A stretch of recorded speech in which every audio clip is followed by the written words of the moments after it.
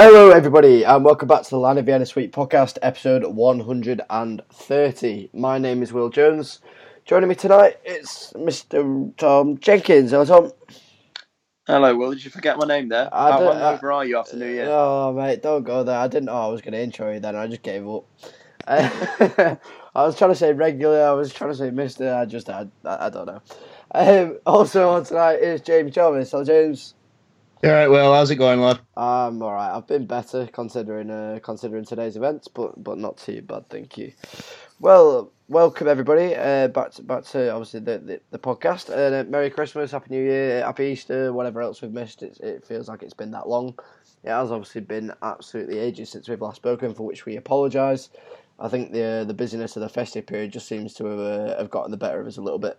But we all got too wankered. I mean, yeah, if you want to just put it like that. but we remain adamant that it'll be a regular occurrence at least in the second half of the season. I mean, as you'd expect, it's been a bit of a mixture of results and events on and off the field, as you'd expect over a sort of 4 or 5 week period. We'll sort of quickly run through what we've missed and then focus on the more prominent matters at hand. So obviously there was the 2-0 loss to Accrington Stanley in the Mickey Mouse Cup. And narrow 1-0 loss to Peterborough, 3-0 home win against Southend, goalless draw at Sunderland on Boxing Day, a 1-0 draw with Shrewsbury at weekend just gone, and an unfortunate 4-3 loss to Burton today on New Year's Day at the time of recording. Boys, I don't think we can really complain too much with those. I think, realistically speaking, just because we've developed somewhat of a consistent form, I think, since Southend, and obviously we've been playing 4-4-2 for pretty much each of those. Perhaps could be better off by 3 or 6 points at a push, but you know, hey, I don't think we're too far off, are we? I mean, Tom, are you happy with where we're up to? Not at all, to be honest. I think we've gone down to 10 men in the last 2 matches, and that's killed us in both games. But there are deeper problems, really. I think there's a lack of belief in this squad that they're able to go on and win matches from winning positions. I think going behind against Southend helped us almost because there was sort of a kick up the arse that we needed to try and get back into that game. And bear in mind, we were very, very fortunate to get back into that game with Dodu's goal, sort of borderline handball, possibly. Yeah. And also, you know, we didn't really defend particularly well, and Southend could easily have got more goals in that match than they did. I just don't understand where the attitude's at for the players. I think a game like Shrewsbury, you've got to go into at home, especially when you take the lead, thinking we're going to win this match. And especially today, 2-0 up, you've got to go and win that game. In our position, you can't be dropping points from there. And I worry that we're fragile defensively. I worry that there's a lot of fear in the team when we can see the goal, that we're not really backing ourselves to be able to go and keep a lead if we've got it. I mean, at 2-1 today, the second that Templeton shot hit the net, it looked like the players crapped themselves, to be honest. And for the whole of that half, we were on the back foot, when you should have just been trying to close it out, get to the half-time 2-0 and then take the game from there. Because that would have been absolute gold dust for us, and we've thrown it away. Yeah, second half seems to have sort of been our worst enemy, haven't they, in recent weeks anyway. James, are you sort of feeling the same as Tom at all, or it's slightly different? Well, considering everything that we saw and the run of fixtures that we had initially before we went into them, we probably should be on double digits by now in terms of points. Because a lot of those teams there for taking. I mean, we scraped it through with Southend because they're obviously one of the worst teams in the league. They've only got 9 points for a reason. I'm trying. Shrewsbury. The Shrewsbury and Burton games that have just gone, like Tom said, we shot ourselves in the foot with the 2 silly sending offs that were just completely avoidable, really, in both cases. And just really forced on the back foot to defend, which hasn't been our strong suit at points sometimes this season. Yeah. I don't know. Sometimes it's strange because I've been talking about in 5 Things articles. Like, we were very clinical against Southend. Pretty much every shot that we had on target, we put away. But we've not been doing that in other matches. Like, say for example against Shrewsbury, we're talking about Ron Darcy missing his thing, Darren Murphy's missed headers, all that sort of stuff. That just recently in Burton today. Obviously we know Darcy missed his chance at the end, but I think there were 1 or 2. So I can't tell what's wrong with this team. No, really. It might be an attitude thing, like Tom says. Maybe maybe it's mixed signals. Because let's face it, there is a sort of expectation amongst the fans, whether they admit it or not. I know the situation's unique, but realistically, a lot of fans would mostly say that we should be staying up this season, even despite all the problems behind the scenes. Yeah. Because a lot of the teams around us, let's face it, they're smaller clubs traditionally. Yeah. They don't have that wave of expectation behind them like we would at this level. And especially some of the players that we brought in, some of them are high caliber players. They in theory should be sweeping this league with some of the pedigrees that they have. I mean, just on that point, Tom, I'd hate to ever admit that I'm thinking about your take on the football regularly, but I hate to admit that I am. In fact, your comments on, I think, the last podcast, it was that, we're obviously still quite a big fish in a small pond at this point, and you look at a lot of the teams in this league, and you go into most games thinking that they're winnable.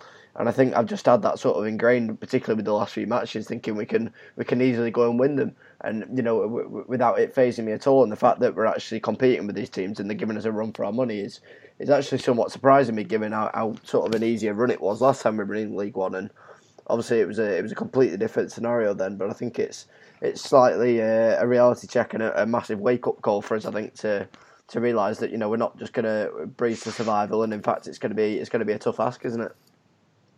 Very much so. There is expectation. There is this belief amongst the fans that we've got a good enough side to be able to be competing with the best in this league, and I think that is a fair expectation to have. I think going forward, we've got a better attack this season than we did last year in League One. You might look at the names like Lafondra and Medine and think they are higher caliber players, and therefore the attack should be better. But realistically, Daryl Murphy is scoring goals at a rate that those two were never getting close to when they played for us. Yeah. And I think the wingers, the exciting play that we can see from the likes of Dodo and Verlinden. I mean, Dodo in that first 15, 20 minutes was absolutely unplayable today. The goal that he scored was not a goal that anyone else in that League One team before could have scored. I think you've got to look at that and see that we should be getting at teams, should be trying to score goals rather than just play the defensive tactics that we saw under Phil Parkinson. I don't think the defence is anywhere near that standard, however. Jay Wright, appalling today. Absolutely appalling. Getting bullied by Akins. A lot of people in this league will get bullied by Lucas Akins, but at age 33, when this is supposedly your bread and butter league and you've played at a higher level than this, I don't think that's an acceptable performance, even slightly. And that is where we're struggling. We might have this expectation that we can go and beat teams like Shrewsbury and Burton on paper, but Shrewsbury and Burton know this league inside out. And I think there was an element of sort of doing a job on people today. They recognised that there was a lack of fight, there was a lack of people really wanting it, and they recognised that they know this league and they're going to be able to take it to us. We're a scalp. Everyone's going to raise their game when they come to the Macron. Shrewsbury and Burton play at stadiums that are absolutely nothing compared to what we play at. So imagine being a League One journeyman footballer and coming to that ground and thinking they can give us a bloody nose, like we used to do in the Premier League in the past. Yep. And that's what we're getting at the moment. Yeah, it's coming back to bite us, isn't it, a little bit? I mean, James, you sort of just touched on this a little bit with your last point, and particularly in the last three games against Sunderland, Shrewsbury and Burton. We're sort of struggling to actually find the root of where we're actually going wrong in terms of, struggling to hold on to leads, going for wins, and sort of missing out on 3 points, where we've deserved it respectively.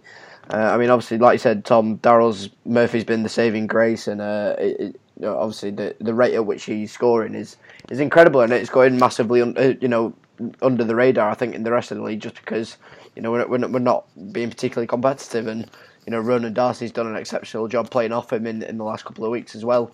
But I think ultimately we were wide open in midfield, particularly today. And Tom, obviously we were without your best mate Liam Bridcut, and obviously Jason Lowe as well. I feel like we missed both of them massively today. I think perhaps more Lowe than Bridcut. But I mean, do you feel the scoreline perhaps would have been similar or the same, or do you think it would have been completely different with one or both of those two today? I think you desperately needed Luke Murphy to stay on the pitch more than anything else. I think they were doing a reasonable job in there. It didn't help that Weir alongside him isn't a defensive midfielder, and therefore there was a lot of gaps being exploited by the likes of Edwards and the name, I think Sabara, whatever his name is. They were quite useful going forward, and I think Jason Lowe and Bridcut would have picked them up and stopped them before they got to the centre halves, because a lot of the balls being played into Akins were relatively unchallenged. I agree. I think Lowe was a bigger loss than Bridcut. That's not because of in my opinion on Bridcut. I think he would have been much better in this side than out of this side. Not as a centre half, obviously, because I think there was an element of at 2-0 certainly someone who could get on the ball, be very, very calm in possession, and ensure that we could see it to half time at least, and then go from there. And in that midfield, there wasn't really anyone who was doing that today. But I think the bigger problem is the attitude. The attitude of someone like Luke Murphy, a most experienced man who's got to lead that midfield, to get himself sent off in 49 minutes in a game that we're 3-2 down in, just absolutely scandalous. And I think that comes from the manager. I don't think the discipline under Hill has been absolutely appalling. Yeah. And this is just a very, very stark example of it going wrong. Yeah, it's a shame, isn't it? The fact that we seem to be losing our heads quite easily at this point, and to be getting sent off after 49 minutes. Obviously, Jason Lowe was. Was that second half or first half last week? I can't actually remember. But second half, 58 minutes, I think. Yeah, well, again, it's not too far off, is it? It's just a little bit alarming that this is. I think the stats said on that Twitter account, I think it was BDOFC stats, said it was our 40th of the decade or something. Lows. So I mean, to make it 41 within 3 days or whatever is quite startling. James, what's your take on it? Do you think there's a serious lack of discipline in there? Do you think it's just a simple error that's been made in the heat of the moment, or do you think there's perhaps more to it? I'd probably say there's a bit of a discipline problem because, like Tom was saying with Dordu, first 10-15 minutes or so, we were absolutely unplayable. You could tell what style we were playing. We were playing it on the ground. We were calm on the ball. We were quick to pass and move about, get into spaces, all that sort of stuff. And then it just seemed to completely disappear as soon as they scored. It just absolutely killed it, didn't it? The whole thing of it. Yeah. Oh yeah, and then from then on, we were mainly spraying passes, playing header tennis with both sides. I don't know why that becomes our default as soon as we concede. Maybe it's a trigger to say, hey, they've just equalised, we need to get back them as quick as possible. But instead of relaxing, being calm, and just playing how you were before, which was successful, regardless of whatever mistake led to the first goal, it's a case of shit. We can't let them build any momentum from this. We need to hit back at them straight away, and I don't think that's where we should be going about it. So I think it's somewhat the opposite. We seem to sit back each time we concede. To be honest, I think we should be going, look, we need to reinstate that 2-goal lead rather than sitting back, putting everyone behind the ball, and then going, oh right, we need to look after this now. Well, we're sitting back because, like I was saying, when we spray the passes long ball instead of just playing it calmly on the ground like we were before, we end up losing more possession because we just keep going back and forth, and it's forcing us back, and it's letting them grow into the game and play their game. But we never win those challenges in the middle, in the air, or anything like that. Like you said, they push us back because we're not strong enough, particularly in the middle, particularly from goal kicks and what have you. We just seem to let it come back to us every time. I just don't know what it is. I don't know whether there's a mentality problem or what, but it just seems like we're almost accepting that we're not going to get 3 points from a game anymore, and that can't be the case, particularly in this league, particularly in our position. I just don't know how you can accept that, and I'm not blaming the players necessarily of doing that, but I think there's somewhat of a mentality being instilled in that squad whereby they're being told to just defend for their lives, and we shouldn't have to be put through that every week. Tom, I don't know if you agree with that at all. I thought that was the case against Sunderland, which I think was relatively sensible. We could, a point there was a good result. And also it was the case against Shrewsbury when we went down to 10 men. And I'm just convinced that had Lowe not got himself sent off, we'd have got ourselves back ahead in that game because they didn't show me enough that they defensively that they were going to stop us from scoring again if we had a full team out there. But I think what's bad about the attitude of trying to defend for your lives, you've got to have the defenders to be able to do that, and I don't think we do at the moment. I think Wright's not strong enough to be able to lead a backline without someone like a Hobbs or someone else alongside him who's a bit stronger. Earl, I thought, played all right today. I didn't think he was particularly poor. I don't think he's been particularly poor any game that I've seen him. My only concern with him is I don't think he's that interested in defending as he is in trying to make long busting runs from centre half. And so if we're going to play the ball up long, we're going to play it to Daryl Murphy's head, and I think his hold-up play is quite good. But it shouldn't be the tactic that we employ most of the time. We play our best football when we're playing it on the deck. There were times, even today, in a performance that wasn't particularly good when playing it around at the back and into midfield, we actually passed it around really, really nicely. And there's in terms of what Hill's done in terms of there's still evidence of it, isn't there? Yeah, what's that? There's still evidence of it, isn't there? Really, like you said, we play it around nicely in the middle. It's just it's not continuous. It's not a consistent thing. No, it's in spells in the game. It's never for a long period of time, and we're capable of doing it. And I wonder why there isn't that confidence to just keep on doing it. I think there needs to be a bit more of an arrogance in there. Maybe you go and get players who have that arrogance, who can actually get that style of play going for a longer period of time. Yeah, it just needs to happen. And I think that's going to stem really from the business that we do in the January transfer window, and I think that's going to be increasingly important as it as sort of posed by the day really. Obviously we're facing numerous loans going back as of today.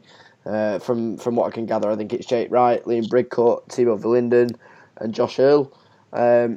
James, I know you've sort of already told the Line of Vienna group, but sort of please enlighten us enlighten the listeners with your to be retain list and the non-extension list, please. Well, an absolute keep is Verlinden, because let's face it, he's one of my most creative players. He may not have shown that as much today, but in other games, he's sometimes the absolute game changer. Yeah. Josh Earl, we all like. I think he's more comfortable in the centre, but obviously can also play a left back if need be. So that versatility is probably going to be a bit important, especially in such a thin squad. Liam Bridcut he's a leader. He's a leader, but he's not a centre back when he's a leader. And we missed that today massively, didn't we? Although I thought Jake Wright was incredibly vocal, I thought that's all he offered really today. He's vocal, but he's not authoritative. Like no. Liam Bridcut, even though it can be a flaw of his game sometimes, like Tom pointed out, he's very demanding, whether it's sometimes it's possession of the ball or whether it's getting the players around him to move into positions where he can get rid of it. He's very demanding like that. He has that authoritative about them, and we'll probably need that going forward. Absolutely bin off Jake Wright. Yeah, I just don't think he's capable even at this level, which has come a bit of a shock to me, I'm not going to lie. I didn't see any of him before he came to Wanderers, but even so, I think I've been a little bit disappointed by him. I think people get old. First choice. He's 33. I think sometimes in a physical battle like he was in today, if you're at that age, you don't necessarily want it as much. Yeah. And I think at 33, I don't think he fancies it. Yeah, it's like our own Liam pointed out. What kind of centre back doesn't go up for a corner? Maybe that desire's not there, or maybe he just prefers being able to think, but he doesn't have the pace to handle any counter attack really. And his positioning, despite his experience, isn't always that great. We saw it during that fourth goal today when shocking. Edwards sent the ball through to Boyce. He was a couple yards away from him, just giving one of the best strikers in this league free rein to have a shot at Matthews. Yeah, I think that runs throughout the team, doesn't it? And I know I've made the point over and over again, but there's a severe lack of pace. I don't think anyone's got the luxury of being able to storm up the field, as particularly Josh Earl likes to do, because we haven't then got anyone to cover with any pace. All the lads that are going up and getting themselves lost in losing possession further up the field don't have the pace to recover either. And I know that pace costs, but at the end of the day, if you're going to invest anywhere, it's in that area, I think. And I know that a couple of the lads have said, a right-footed centre half as well is a must be as well. And I know it's a lot to ask of us given our situation, but even so, you have to invest where it's necessary, and I don't think you can hide from that, to be honest with you. We don't necessarily need a pacey centre back. I don't think. I think we just more need a Jack Hobbs type, someone who's just a leader in the back line, knows his positioning well, and someone big who can bully all those players around. Because we have severely missed Hobbs since his injury, in my opinion. Yeah, I think Wright perhaps would have done a little bit better playing off Hobbs, but I think he's struggling. Having all that back four to deal with himself, because sort of the rest of them don't really look as if they can deal with it themselves. It's a little bit worrying considering how leaky the defence has been, and perhaps he's the root of it. So I think you're definitely right to say that he's not one to keep on really. It just means that we've got to fill another gap though, doesn't it? That's the debate. I don't think we do though. I think centre half is a position we're actually relatively well stocked in if we can get Hobbs fit enough, because I still don't think Zuma should be a first choice centre half, but if you can get Earl, Hobbs and Edwards as your three main ones that you rotate, I'm very happy with that. I think Edwards has been very unlucky not to walk straight back into that team since he's come back from injury. Well, yeah, that's a good point. I'd actually start Edwards against Rochdale, especially since we don't know when Hobbs is going to be back, if it's this chronic back problem that he seems to keep having. And also, you need to be able to think that if we do get relegated, Liam Edwards is the kind of person who's going to stick with us next season and needs to be playing games regularly to get us back up. Yeah, he's contracted till 2022 anyway, so we know that we'll have him. He was the first one that we renewed, and there was a reason for that because he was really, really impressive. And since he went out of the team, that was when the 5-0 losses started happening. Yeah, no, I think the kids are actually the ones that we've got to keep sweet, because at the end of the day, they're the ones that are going to be with us in League Two, aren't they? And they're the ones that want to play for the shirt, play for the club. And if nobody else does, if they sack it off after League Two, or they don't feel like they want to stay on in January, those that are out of contract, then that's fine. But we've really got to start, owing it back to these youngsters. As much as they were a temporary solution at the time, they're actually going to be very much part of our future furniture, aren't they, really? So, well, that's why I'd send some of them out on loan, because I disagree with Tom saying we don't need a centre-back, because I still think Zuma probably needs a loan, and then we can get someone experienced in his place to fill that void, because I don't think Zuma's going to be playing that much from now on, since a lot of our players are coming back. Josh Earl's fit, and I think he'll come back. Liam Edwards is back, and we'll probably get Hobbs back at some point. He can go out on loan like that. And it's the same with Sonny Graham. Like, we may not rate him right now, but if we send him out on loan, getting some proper experience in the lower leagues where he can start to mature a bit, play his trade a bit more, learn a bit more of the side of the game, tactical side of the game, I should say, then we can have those players, whether it's in League Two or League One, ready for next season. But if we want to try and put in the effort to stay up this season, we're going to have to really knuckle down, because some of these kids, like we've demonstrated with Darcy and Politic today especially, they are already ready. But some of them, like we say, the Zumas, the Grahams, etc., they still have some maturing to do, so we probably need to get them out there playing regularly so they are a bit more match ready by the time we go for whatever we need to in whatever league next season. Yeah, no, I agree with that, and I think really the one area that you do have to look at improving, because I've only just realised this, as of tonight, we haven't got a left back. So I think unless Liam Edwards is going to play at full back, then you've seriously got to look at that, because Adam Chickson's on a short-term permanent deal, and obviously that expires today. And, I'll be honest, I expect that to be renewed instantly. I mean, it has to be, because otherwise we're completely short there. And yeah, we've got Joe Bunny is coming back, but obviously not ready yet. No, but we've got 10 days till our next game. Do you know what I mean? But it's a big ask of the ones to come back from injury, I know, and to get the deals done. To get a new deal done, I think the easiest thing to do is just renew it, isn't it? At the minute, I think we do have. Well, it's not just a matter of ease or necessity for Chickson. I think it's the fact that most of the season, even though you might disagree with me, I think he's been good. He's been good. He was good today. I thought he was good today. What was wrong with him today? There wasn't anything wrong with it. I just don't think it's one of those, I know, where you're saying if you don't know it's the fullback, then that means he's having a good game, and yeah, that's fine. But I don't know what I expected of him, but it's almost just not. He's not quite lived up to the expectations. But I feel like Josh Earl had a better game last week at left back than Chickson did, and I know he obviously came on after a while, given that thing he got Brig Cup had to go off. But even so, I feel like Earl is definitely a stronger candidate at left back, and I don't know whether we'll look to renew him as well, possibly. I think given that he's a little bit versatile, obviously he can play centre half as well. I think he's arguably, a more important renewal than Chickson. I don't know whether you'd agree there, but I feel like that's certainly one we need to be doing anyway. James, sorry, I sort of cut across you there. I know you were sort of going through your list of... No, it's all right. I think you've gone through most of them. I think you said Jake, right? Yeah. You said I think the only renewal we're missing now is Butcliffe to see whether he extends his short term beyond January. Yeah, I'm not going to say much on that point, to be honest. Tom, what do you think? He wasn't fit today. I don't think it was a fair test to judge him on today. There is a reasonable player in there, but it's whether you want to play him out wide in a position where he tends to go missing, or if you then drop Darcy and or Crawford when he comes back to put him in attacking midfield. So he's not one that I'd necessarily be desperate to get him to sign a contract. No.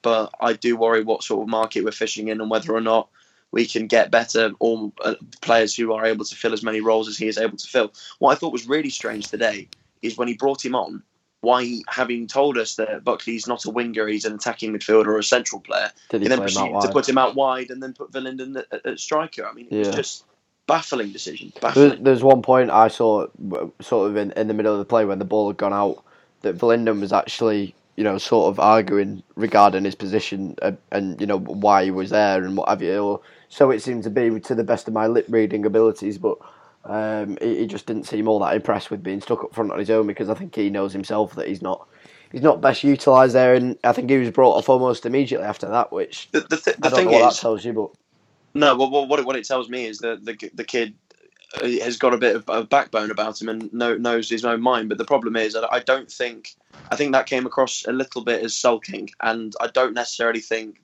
Thibaut Verlinden is the person who we need in a dogfight. I think Dennis Politic is the kind of person needing a dogfight, because I said this on Twitter earlier. The guy, this is his club. This is his club that he's been at for a long, long time, and he's going to be here for a long, long time. We need even if we go down. So give him games. He's the person who's going to fight for you. Thibaut Verlinden on a loan contract, his talent is not going to fight for you the same way. I've said this for the last few weeks, and nobody seemed to say it really, because he's got off the boil a little bit since the seniors were brought in. But I just think he's absolutely invaluable to us, and a lot of people would call for him to go out on loan and so on. I feel like he's just incredibly important to us, and I feel like today he's proved that. He came on and he could have, sort of jogged around and not really offered anything, but he wanted to prove a point that he's worth starting, and I think, particularly if Verlinden goes back, he's an absolute cert to be starting, and we've got to make the most of him, because he's an absolute incredible talent. Sorry to interrupt, Will, but I think Politic was in the same boat as Darcy was initially, because Darcy spent a good amount of time out the team, around 2 or 3 months before he came back in and knew that thing, because initially he wasn't doing that great when Hill first came in.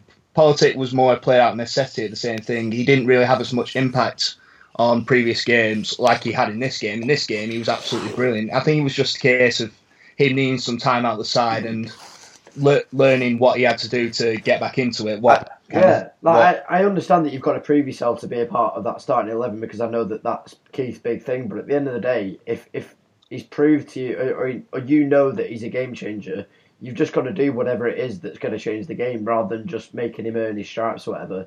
It's more important to win a bloody game than prove to the manager that you're willing to wait and sit on the bench for X amount of games until you feel as if you've deserved a place back. I get the mentality and I get the discipline and blah blah blah, but it just seems more important to just get the bloody points on the board. I don't know about you, but when you've got players like that sat on the bench that everybody knows is full of talent and are willing to fight and try and win in games like that, to leave them sat on the bench for games on end just makes very, very little sense to me. I don't know about you, James. Well, personally, I would also have brought him on earlier because Dodo, as soon as their goal went in, and I'll get to this point later. I'll rant about this later, but as soon as their goal went in, Burton started to get more dirty with their play and started to bully Dodo out of the game, because they knew that they could get away with some of what they were doing. Well, it was from the first 10 minutes, James. Like Liam argued this on the line of chat earlier, and I know you would have seen it, that since they noticed that Dodo had their left back on toast every single time, they just resorted to fouling him, and that completely blocked us out of the game. And it's like, well, the ref should have done more then, but obviously he didn't, because he was absolutely useless. And I'm not blaming the ref for everything that happened in that game, but it just seemed to be that we were massively, taking out that game just because Dodo was just marked out of the game. Yeah, but I'll get back to the ref eventually. But no, you summed it up quite well there. It was just a case of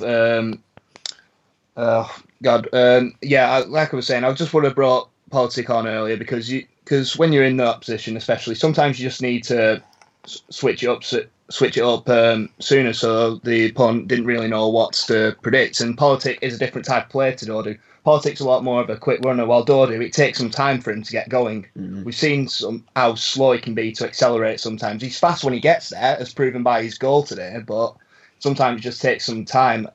And he's also not as really skillful a dribbler. He's more of a light toucher. So it's just different. It was probably just a case of different needs. That might be the type of tactical game that Hill himself needs to work on, using his substitutes a lot better. Yeah, I think that's definitely a point that I've made, particularly on Twitter myself, that the substitutions, you've got to be better. And yes, we've got a limited bench to choose from, but I think even so, there's better decisions to be made in that respect. And I think Politic was certainly one that has rewards today, particularly to an extent. Obviously, we haven't got that win, but he's at least shown that he deserved to be a regular starter, I think, in future games. But I think it's been particularly questionable against Sunderland and Shrewsbury, and I know that you lads sort of disagree with me on this, but I felt like in the closing 10 minutes of both of those games, we just parked the bus, took every attacking threat off, replaced them with either fullbacks or centre halves, and that was that. Shut up shop and go for the point.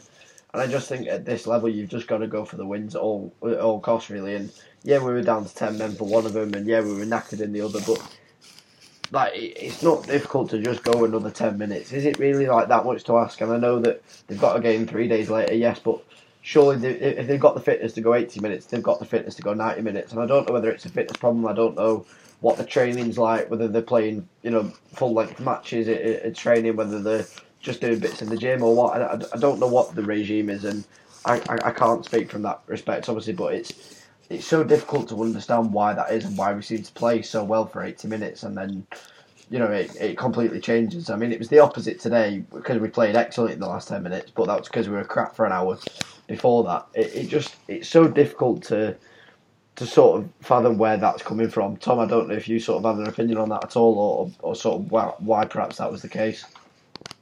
I think it was a necessity in both games, to be honest. I was very much in favour of just parking the bus and taking the point. I think we were in positions where, in our situation, every point matters, and it would have been very, very disheartening to lose either of those games, given the hard work they've been putting before to get us into that position.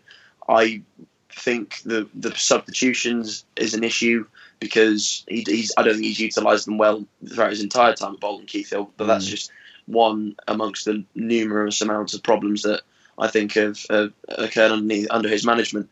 Taking off Verlinden in the Shrewsbury game was ridiculous. Yep. Verlinden had played absolutely fantastically well, whereas Dodu hadn't really had that much of a good game. Why would you take Verlinden off? I think ever taking Verlinden off is a bad decision. I don't think you can argue that. No, Verlinden can't defend, bear in mind, and he does give away stupid fouls by trying to defend. He's a quintessential attacker who is only interested in attacking. So when you're trying to park the bus, I understand why you would not necessarily want him on the pitch, but you also need to have an outball. And in the Shrewsbury game, a lot of the time, because they were attacking so much to try and get the win, Daryl Murphy was left on his own a lot of the time up front. Yeah. And if we had Verlinden's pace in alongside him and some of the opportunities we had to break, I think we could have ended up nicking that game. As such, we didn't because it was Murphy left on his own. There's a time and a place to sort of be ultra defensive, and I think we used it relatively well to make sure that we got those 2 points. But you have to then have another option, because if you stand there in defence versus attack for the best part of 30 minutes when Lowe was sent off, you're going to end up conceding. And to be fair, we did concede. We were lucky with the offside, but we did concede, and you have to be a little bit more positive in that regard.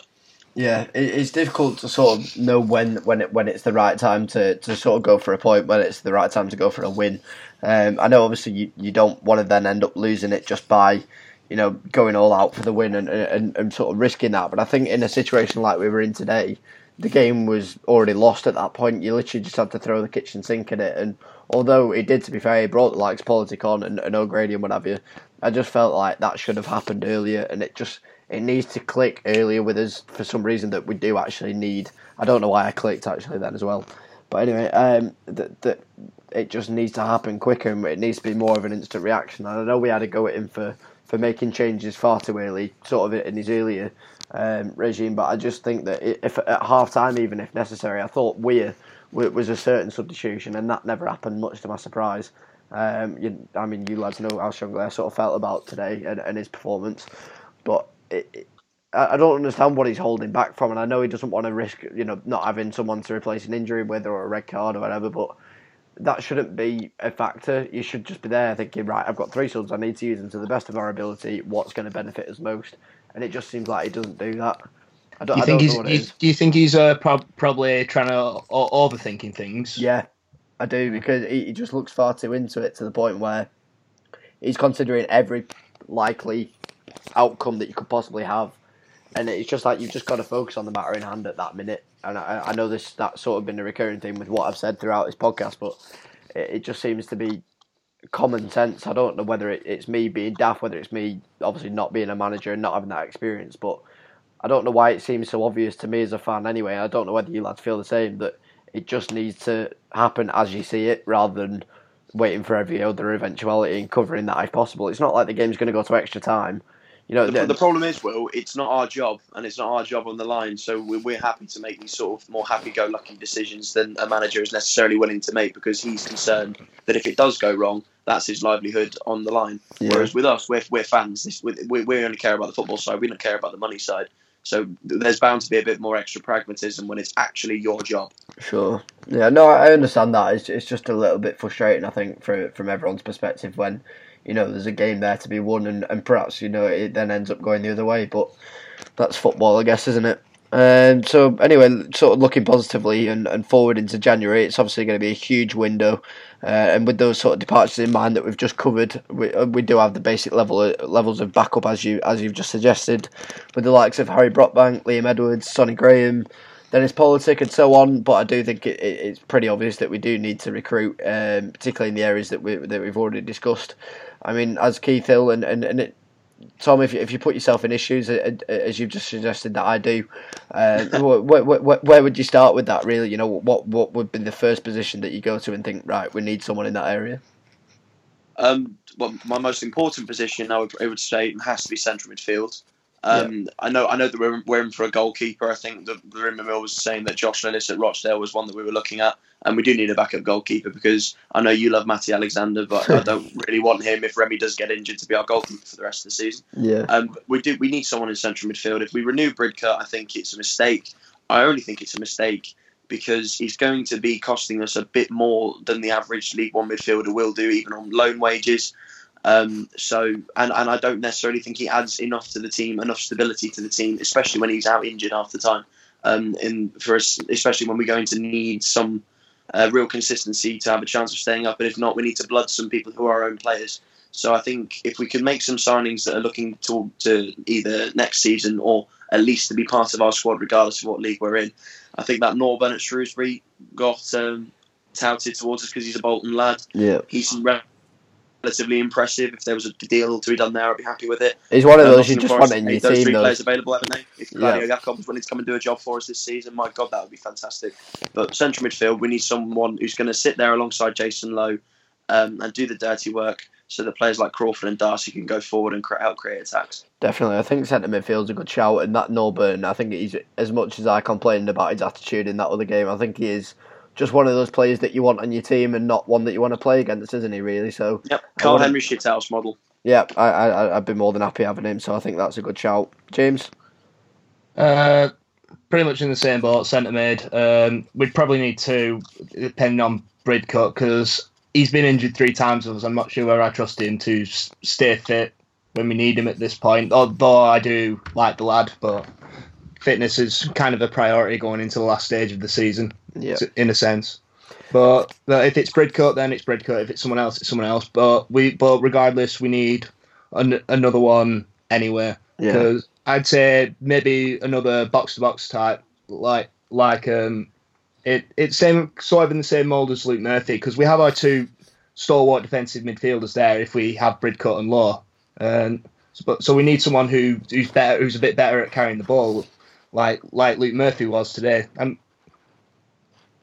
At least in my opinion, because if we want to keep playing this sort of style, we want to keep it on the ground, then we're going to need someone who's willing to dribble a bit further with the ball.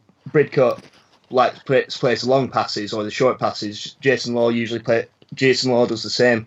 We need someone who's better at carrying it forward, so that the guys like Darcy, who's obviously more beneficial on the ground, the Linden, etc., can have their ball at their feet a bit easier. Yeah, no, definitely, it's a good shout, but I think that renewals are sort of, you know, as if they're a given. I think we do perhaps need to be looking a little bit further into the market as well. And I know it's difficult to sort of suggest and sort of pick names out of thin air, because at this level you're not really sure who you are looking at, and I think you can only base it on what we've seen so far this season from the opposition that have come to the Reebok really. And I think Norburn was a good shout, particularly from Tom. And I think we'll have to pay money for Norburn. Yeah, you would do. We got given a price, they won't release his contract, and so I don't think he's in the market. No, I think that account, the 1234 account, had said that we got a price for him. So I don't know whether we've got that luxury of actually buying players or not. I don't know what the embargo restrictions to, but it'd be nice to sort of have someone like that, at least maybe even on a loan or whatever. I mean, he's captain, isn't he? So I doubt they'll let him go out on loan. But I don't know, just whatever we can sort of come up with, it'd be good. And I trust that our scouting network will be good enough to bring us some players that we perhaps didn't expect to be as good as they have been as they have in the past. We were talking about loans though, and saying how if we want to get rid of Wright and playing devil's advocate, let's say that we are happy with our centre back options with Wright not there, assuming that Jack Hobbs can come back fit relatively soon, then that's another loan place available. And if you were going to go to a Premier League side and say, do you want your young central midfielder to get guaranteed game time, I think there'd be a lot of people who'd bite your hand off and send out people. There was that Holland at West Ham, who we looked at before, who made his Prem debut the other day. I'm not saying we'd necessarily be first in the queue to get him as a League One club, but experience is invaluable a lot of the time, and I think we can offer that to Premier League teams. We can. I'm not sure how whether they'd be reluctant to give us those sort of players or whether they'd be open to it. You just have to say, and I think that they'd have to take quite a cut of the wage as well, but. It just depends what they're willing to negotiate on, and I'm sure the officials at the club will know that better than us. But one that we're particularly familiar with anyway. I think Tom, you were just about to briefly touch on it anyway. The rumour mill's kicked back into life regarding Zach Clough. I believe that Nottingham Forest have made him available as of today. Are we still keen on taking him back, or do you think Darcy's performance has perhaps swung it the other way for you? Tom, I'll come to you. I think Darcy deserves his shot. To be honest with you, I've never been Clough's biggest fan. I could understand why you would want him in the team when we were having the conversation before, because at that point it was only Ali Crawford in that attacking midfield role, and Darcy hadn't really shown us what he could do. But now that he has, I'd say he's a better player. The only thing that Clough's got on him is the finishing. Yeah, that he doesn't have the attitude to cope physically in that midfield. Really, for me, Zach Clough, whereas Darcy does, despite his slight frame. Yeah. I think Clough would only really be in that attacking midfield role. Yeah. As a finisher, rather than a hard worker. And I think it might leave us a bit open in the midfield if we didn't have someone who was willing to put in the hard yards. Yeah, I mean, we've got Crawford for that, I guess, haven't we? And I know that him and Darcy are very similar players, and Darcy, perhaps the only thing he is missing is a finishing. I mean, imagine what sort of a player he'd be if he had close finishing. It'd be some player, wouldn't he? More so. He'd have 5 goals by now. Yeah, easily. He's certainly a talent, and he's doing incredibly well at the minute. But James, do you think he's worth swapping out for Clough? I mean, not swapping out, but do you think Clough would be able to take his place at all? Or do you think it's better leaving? I think it's a luxury that we can't afford. But in this league, Tom pointed it out a lot. He doesn't have the physicality or even the stamina that Darcy does that we're going to need in this league, especially with such thin squad space. You might make the argument that it's not really that necessary when he brings the creativity. But say we get into a situation like we did against Burton today, would Clough be willing to step into that defensive midfield role and put in the hard yards, put in the hard tackles and whatnot? I don't think he would. Meanwhile, I think Ali Crawford, when he eventually comes back, Ronan Darcy already proved that he's willing to do that, and I think even while Crawford's out, I think Buckley can play the attacking midfield role, and even when he was semi-tired, he was putting in the defensive work. So I think he's willing to do the same. I'm not sure about Clough because he's just not physical. No, I don't know, to be fair. I think I'd give him another shot, but I don't think he's necessarily worth swapping Darcy out for or taking him out of the equation, because I think he's added plenty to our game, particularly in the last few weeks. So I've been more than happy to keep him as a permanent fixture in that side. If we couldn't get Clough, or even if we did, I think he'd have to prove his worth again anyway. So we'll just have to see what happens with that. Just sort of coming into the closing stages of this episode, we'll look ahead to Rochdale. It's obviously about 10 days away now. We haven't got a game for a while. But it does look again at another winnable game, Tom. I mean, hopefully we'll have some new faces in by then. But sort of, what's your prediction for that? You're right. It's only a winnable game if we have a new midfield by then, because at this point we'll be going into that match with James Weir, Sonny Graham, and Ronan Darcy as our midfield three. In which case, it's not. Exactly. If you are Callum Camps and God, what's the guy's name you scored today? I can't remember now. Dooley and Henderson. Henderson is looking at that, thinking, I'm going to have free reign to get as many passes through to me as I possibly want. Yeah. It's going to be so easy for them. So if we don't have a holding midfielder, I think that's a game that we lose. If we do have a holding midfielder and we've got a few more attacking options, because Vernon probably won't be playing there, we then have a bit more of a shot. But I think it depends on where he puts Buckley, to be honest, because I can see Buckley starting that game. But if he starts out wide, I'm not sure we're going to see the best of him. No, fair enough. James, what do you think? Well, you say it's a winnable game, but we've already lost 3 times to them this season. So True. so yeah, and yeah, so it's good. So it's just going to be a dangerous game regardless. The midfield is obviously a worry, but it depends. Whether we'll see if he brings someone in. I think he will. Whether it's either Bridcut coming back or someone else, I think he'll get someone in that midfield to cover the role. Because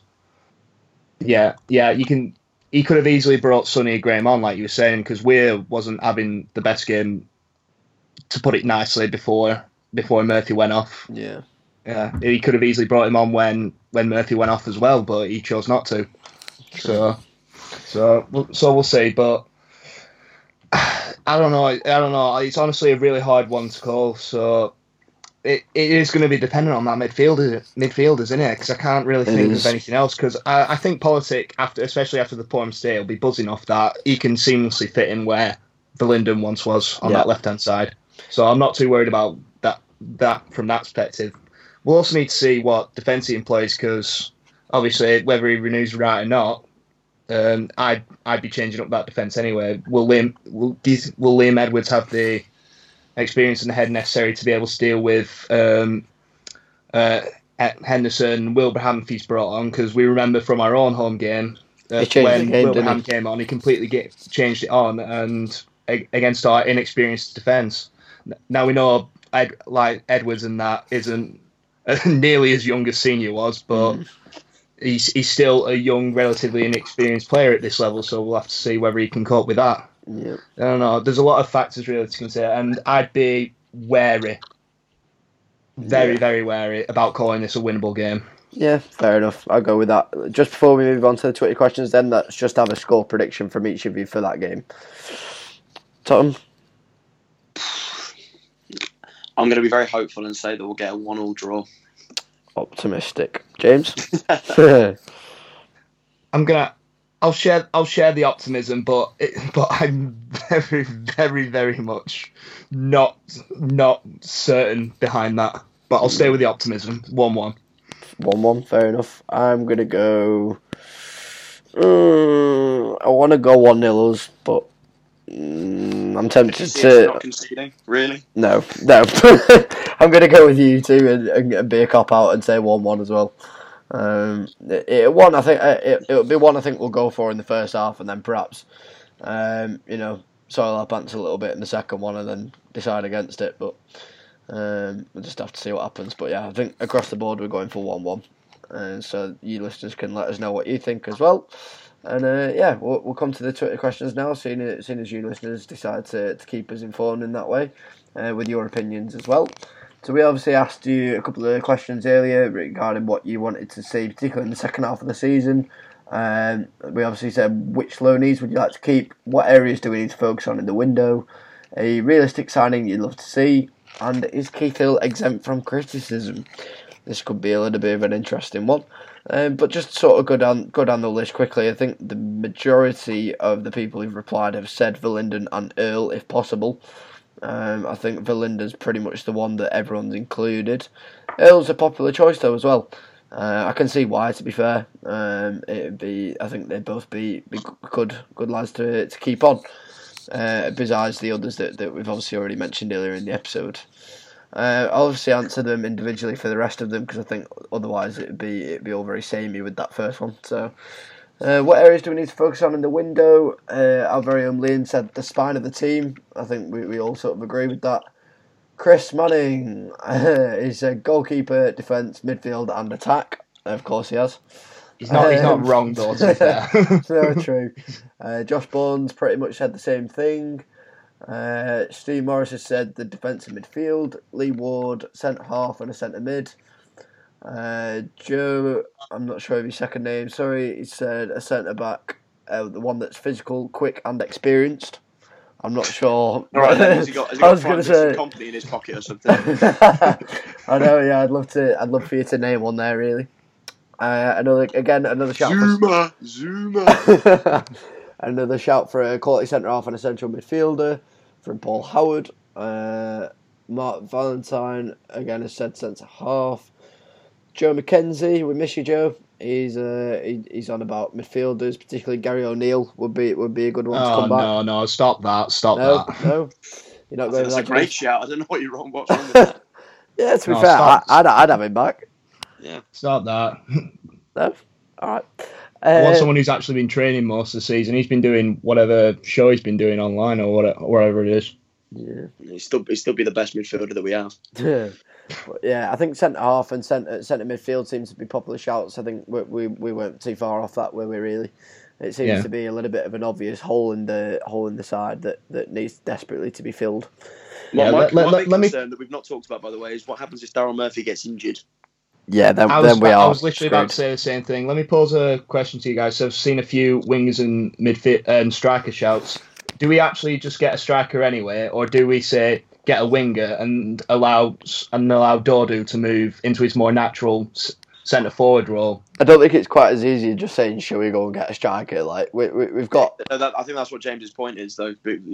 Work with what we've got rather than go all out and try and find a forward for us. Yeah, because we've got Connor Hall coming back slowly-ish. I know we can't necessarily completely rely on him as a lone striker. Yeah, me too. But I just don't think he'd be able to lead the line necessarily on his own. But I mean, we do have Dudu, as you say, as an option. Who else could play up front? Maybe Chris O'Grady.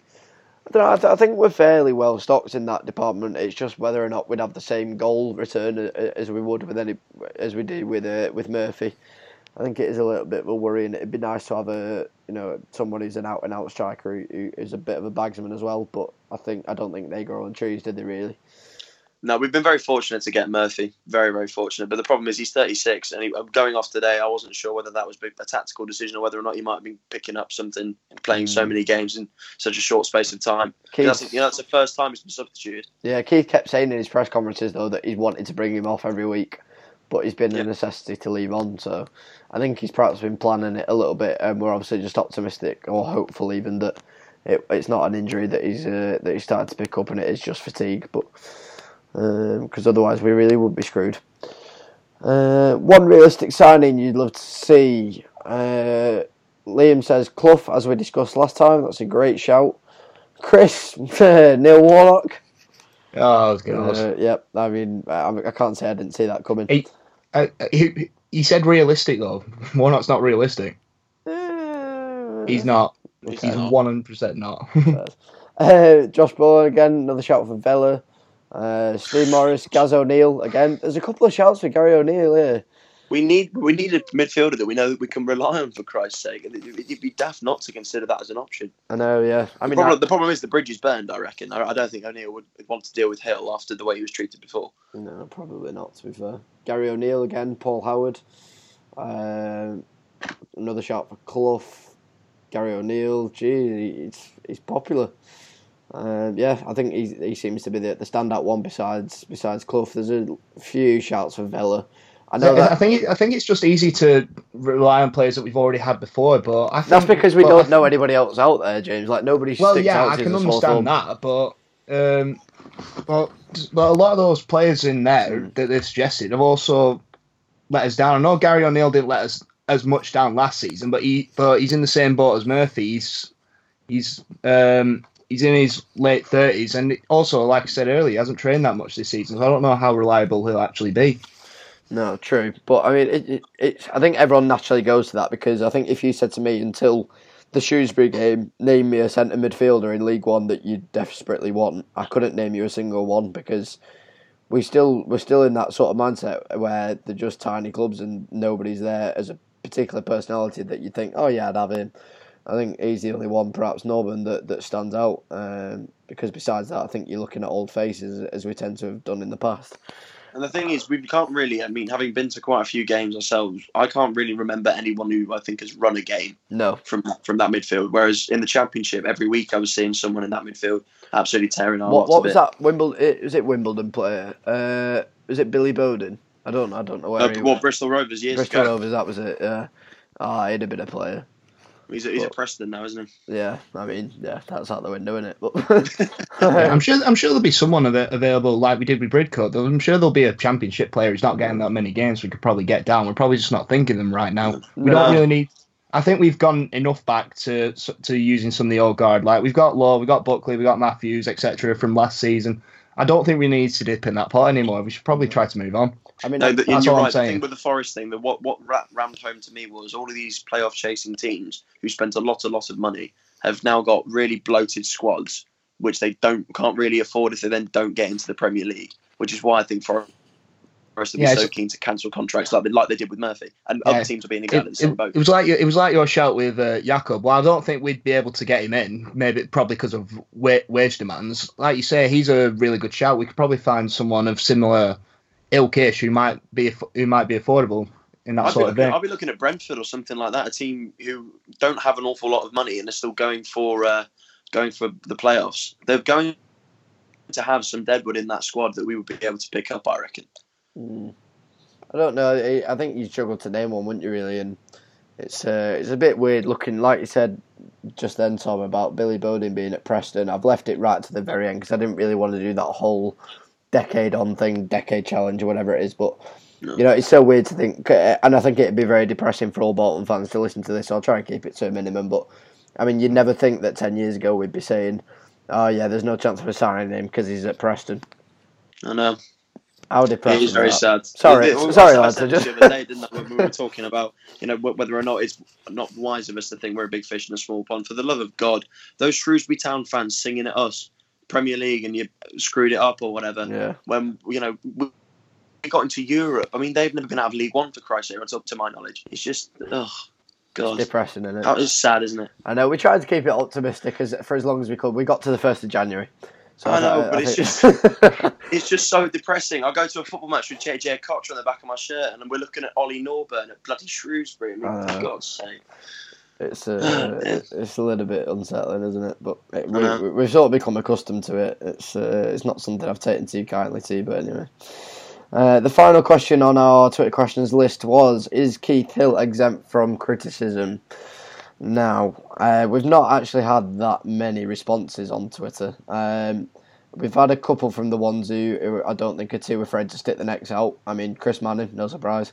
He said, absolutely not, he's had an easy ride thus far. Ian Firth, our very own Super White Smurf, he said he'll not above criticism, but circumstances do currently give a strong mitigation. I don't think that's right, to be honest with you. I think we passed that stage a month ago. Yeah, I mean, I hate this saying, we can't be too upset because we nearly didn't have a club. Like, anyone who still plays off that, it just... Never mind now. I know. The second it was done, it was done. That was it for me.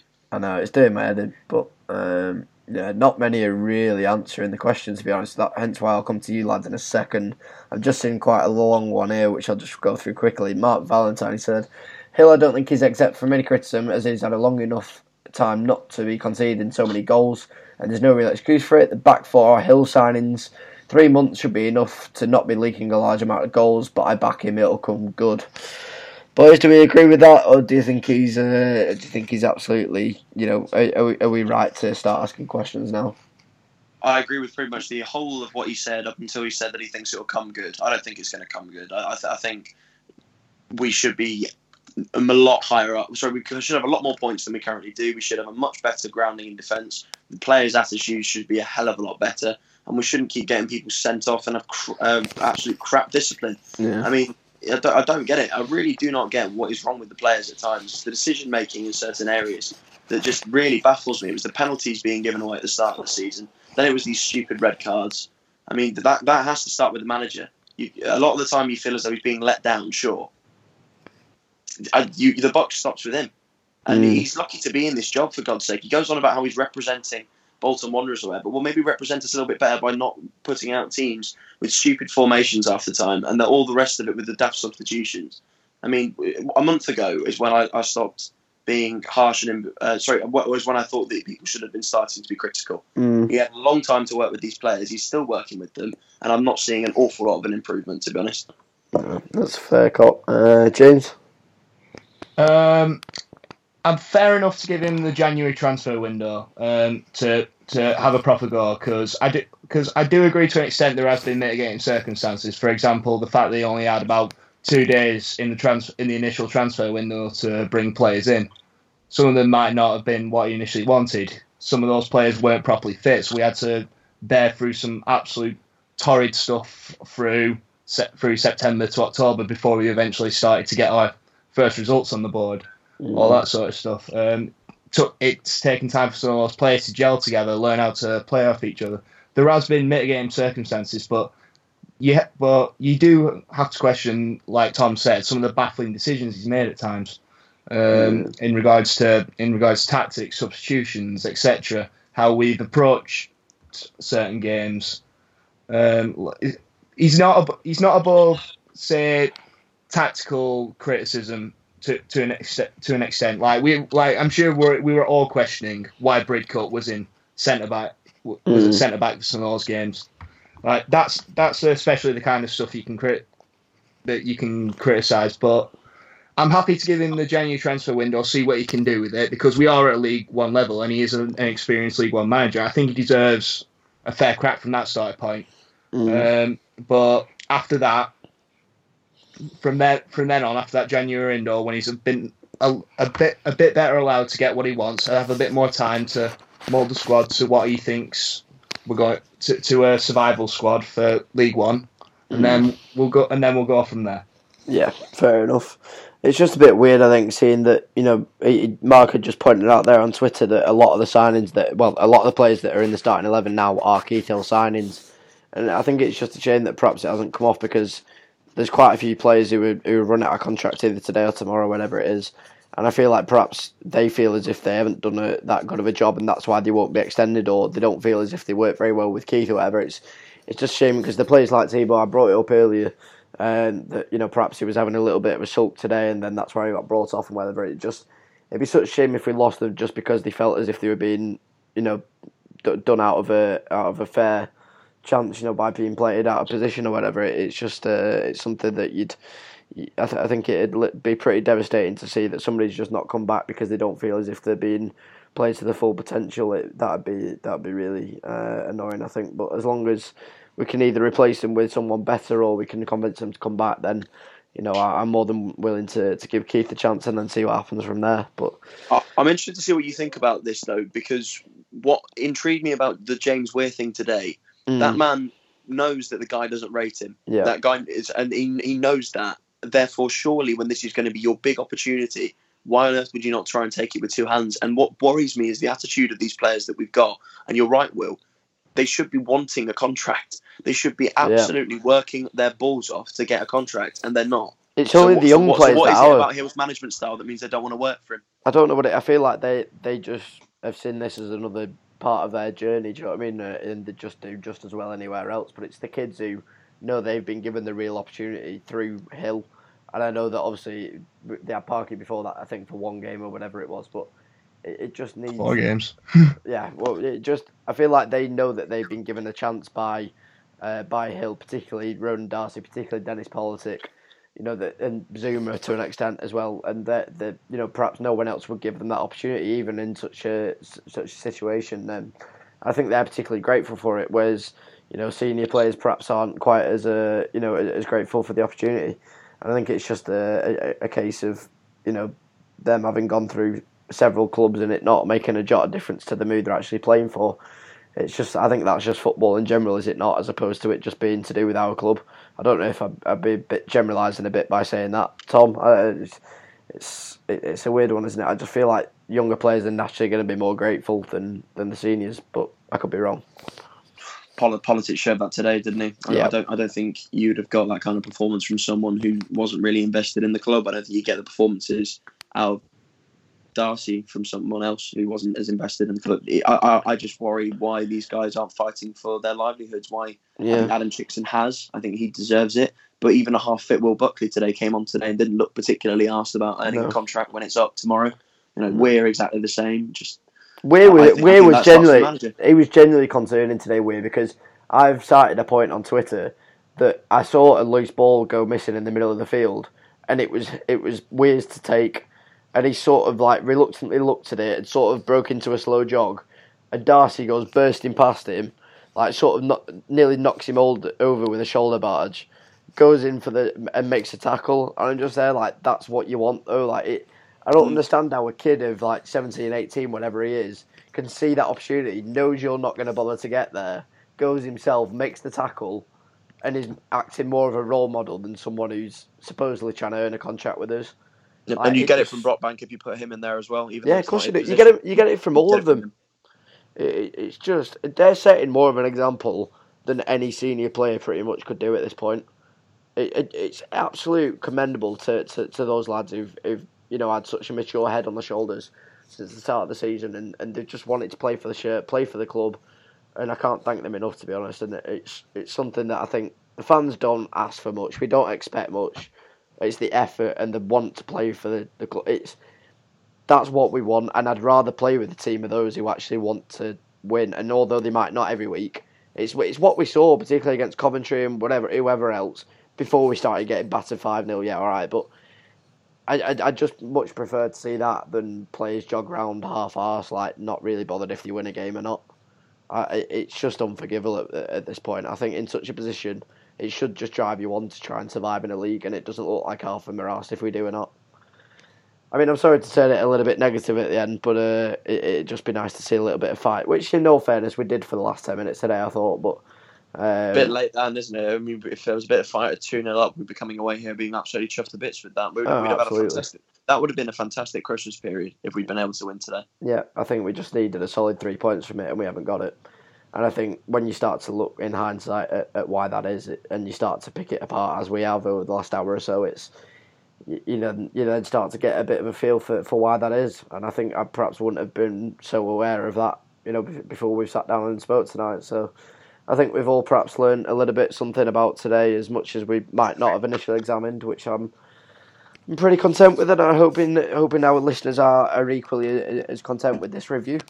And yeah, I think we'll leave it again for another week, maybe for another 10 days or so until the next game. But I do want to make this a regular thing, seeing as we do seem to learn a lot more about the club than on first impressions, I think, straight after a game. So until next time, boys, do you want to just give us your socials quickly to plug, and then they can get an even better insight as to how critical we are of this team. Tom? Mine is at TJ Rico 44 for views on Bolton and hatred towards Leicester City. And Liam Bridcut. I don't hate Liam Bridcut, I just don't want him at my football club. James? You can follow me at JarvisSan247, where my views are all on Bolton Wanderers and just random stuff. Usually it ends up being anything media related. Someone go and watch James's streams as well. Yeah, it's a streamer. To be fair, I've been a bit slacking recently. I promise to start them back up again. The real James Jarvis is long gone. It's just Jarvis on 247 now. That's all you need to know, ladies and gents. And you can follow me at WI1LJ on Twitter, though I wouldn't advise it as per. And I think if there's nothing else left to say, gents, then it's time to say goodbye. So say goodbye, Tom. Goodbye, Tom. Goodbye, James. Goodbye, James. And it's a goodbye from me. Thank you very much for listening. C'est la vie.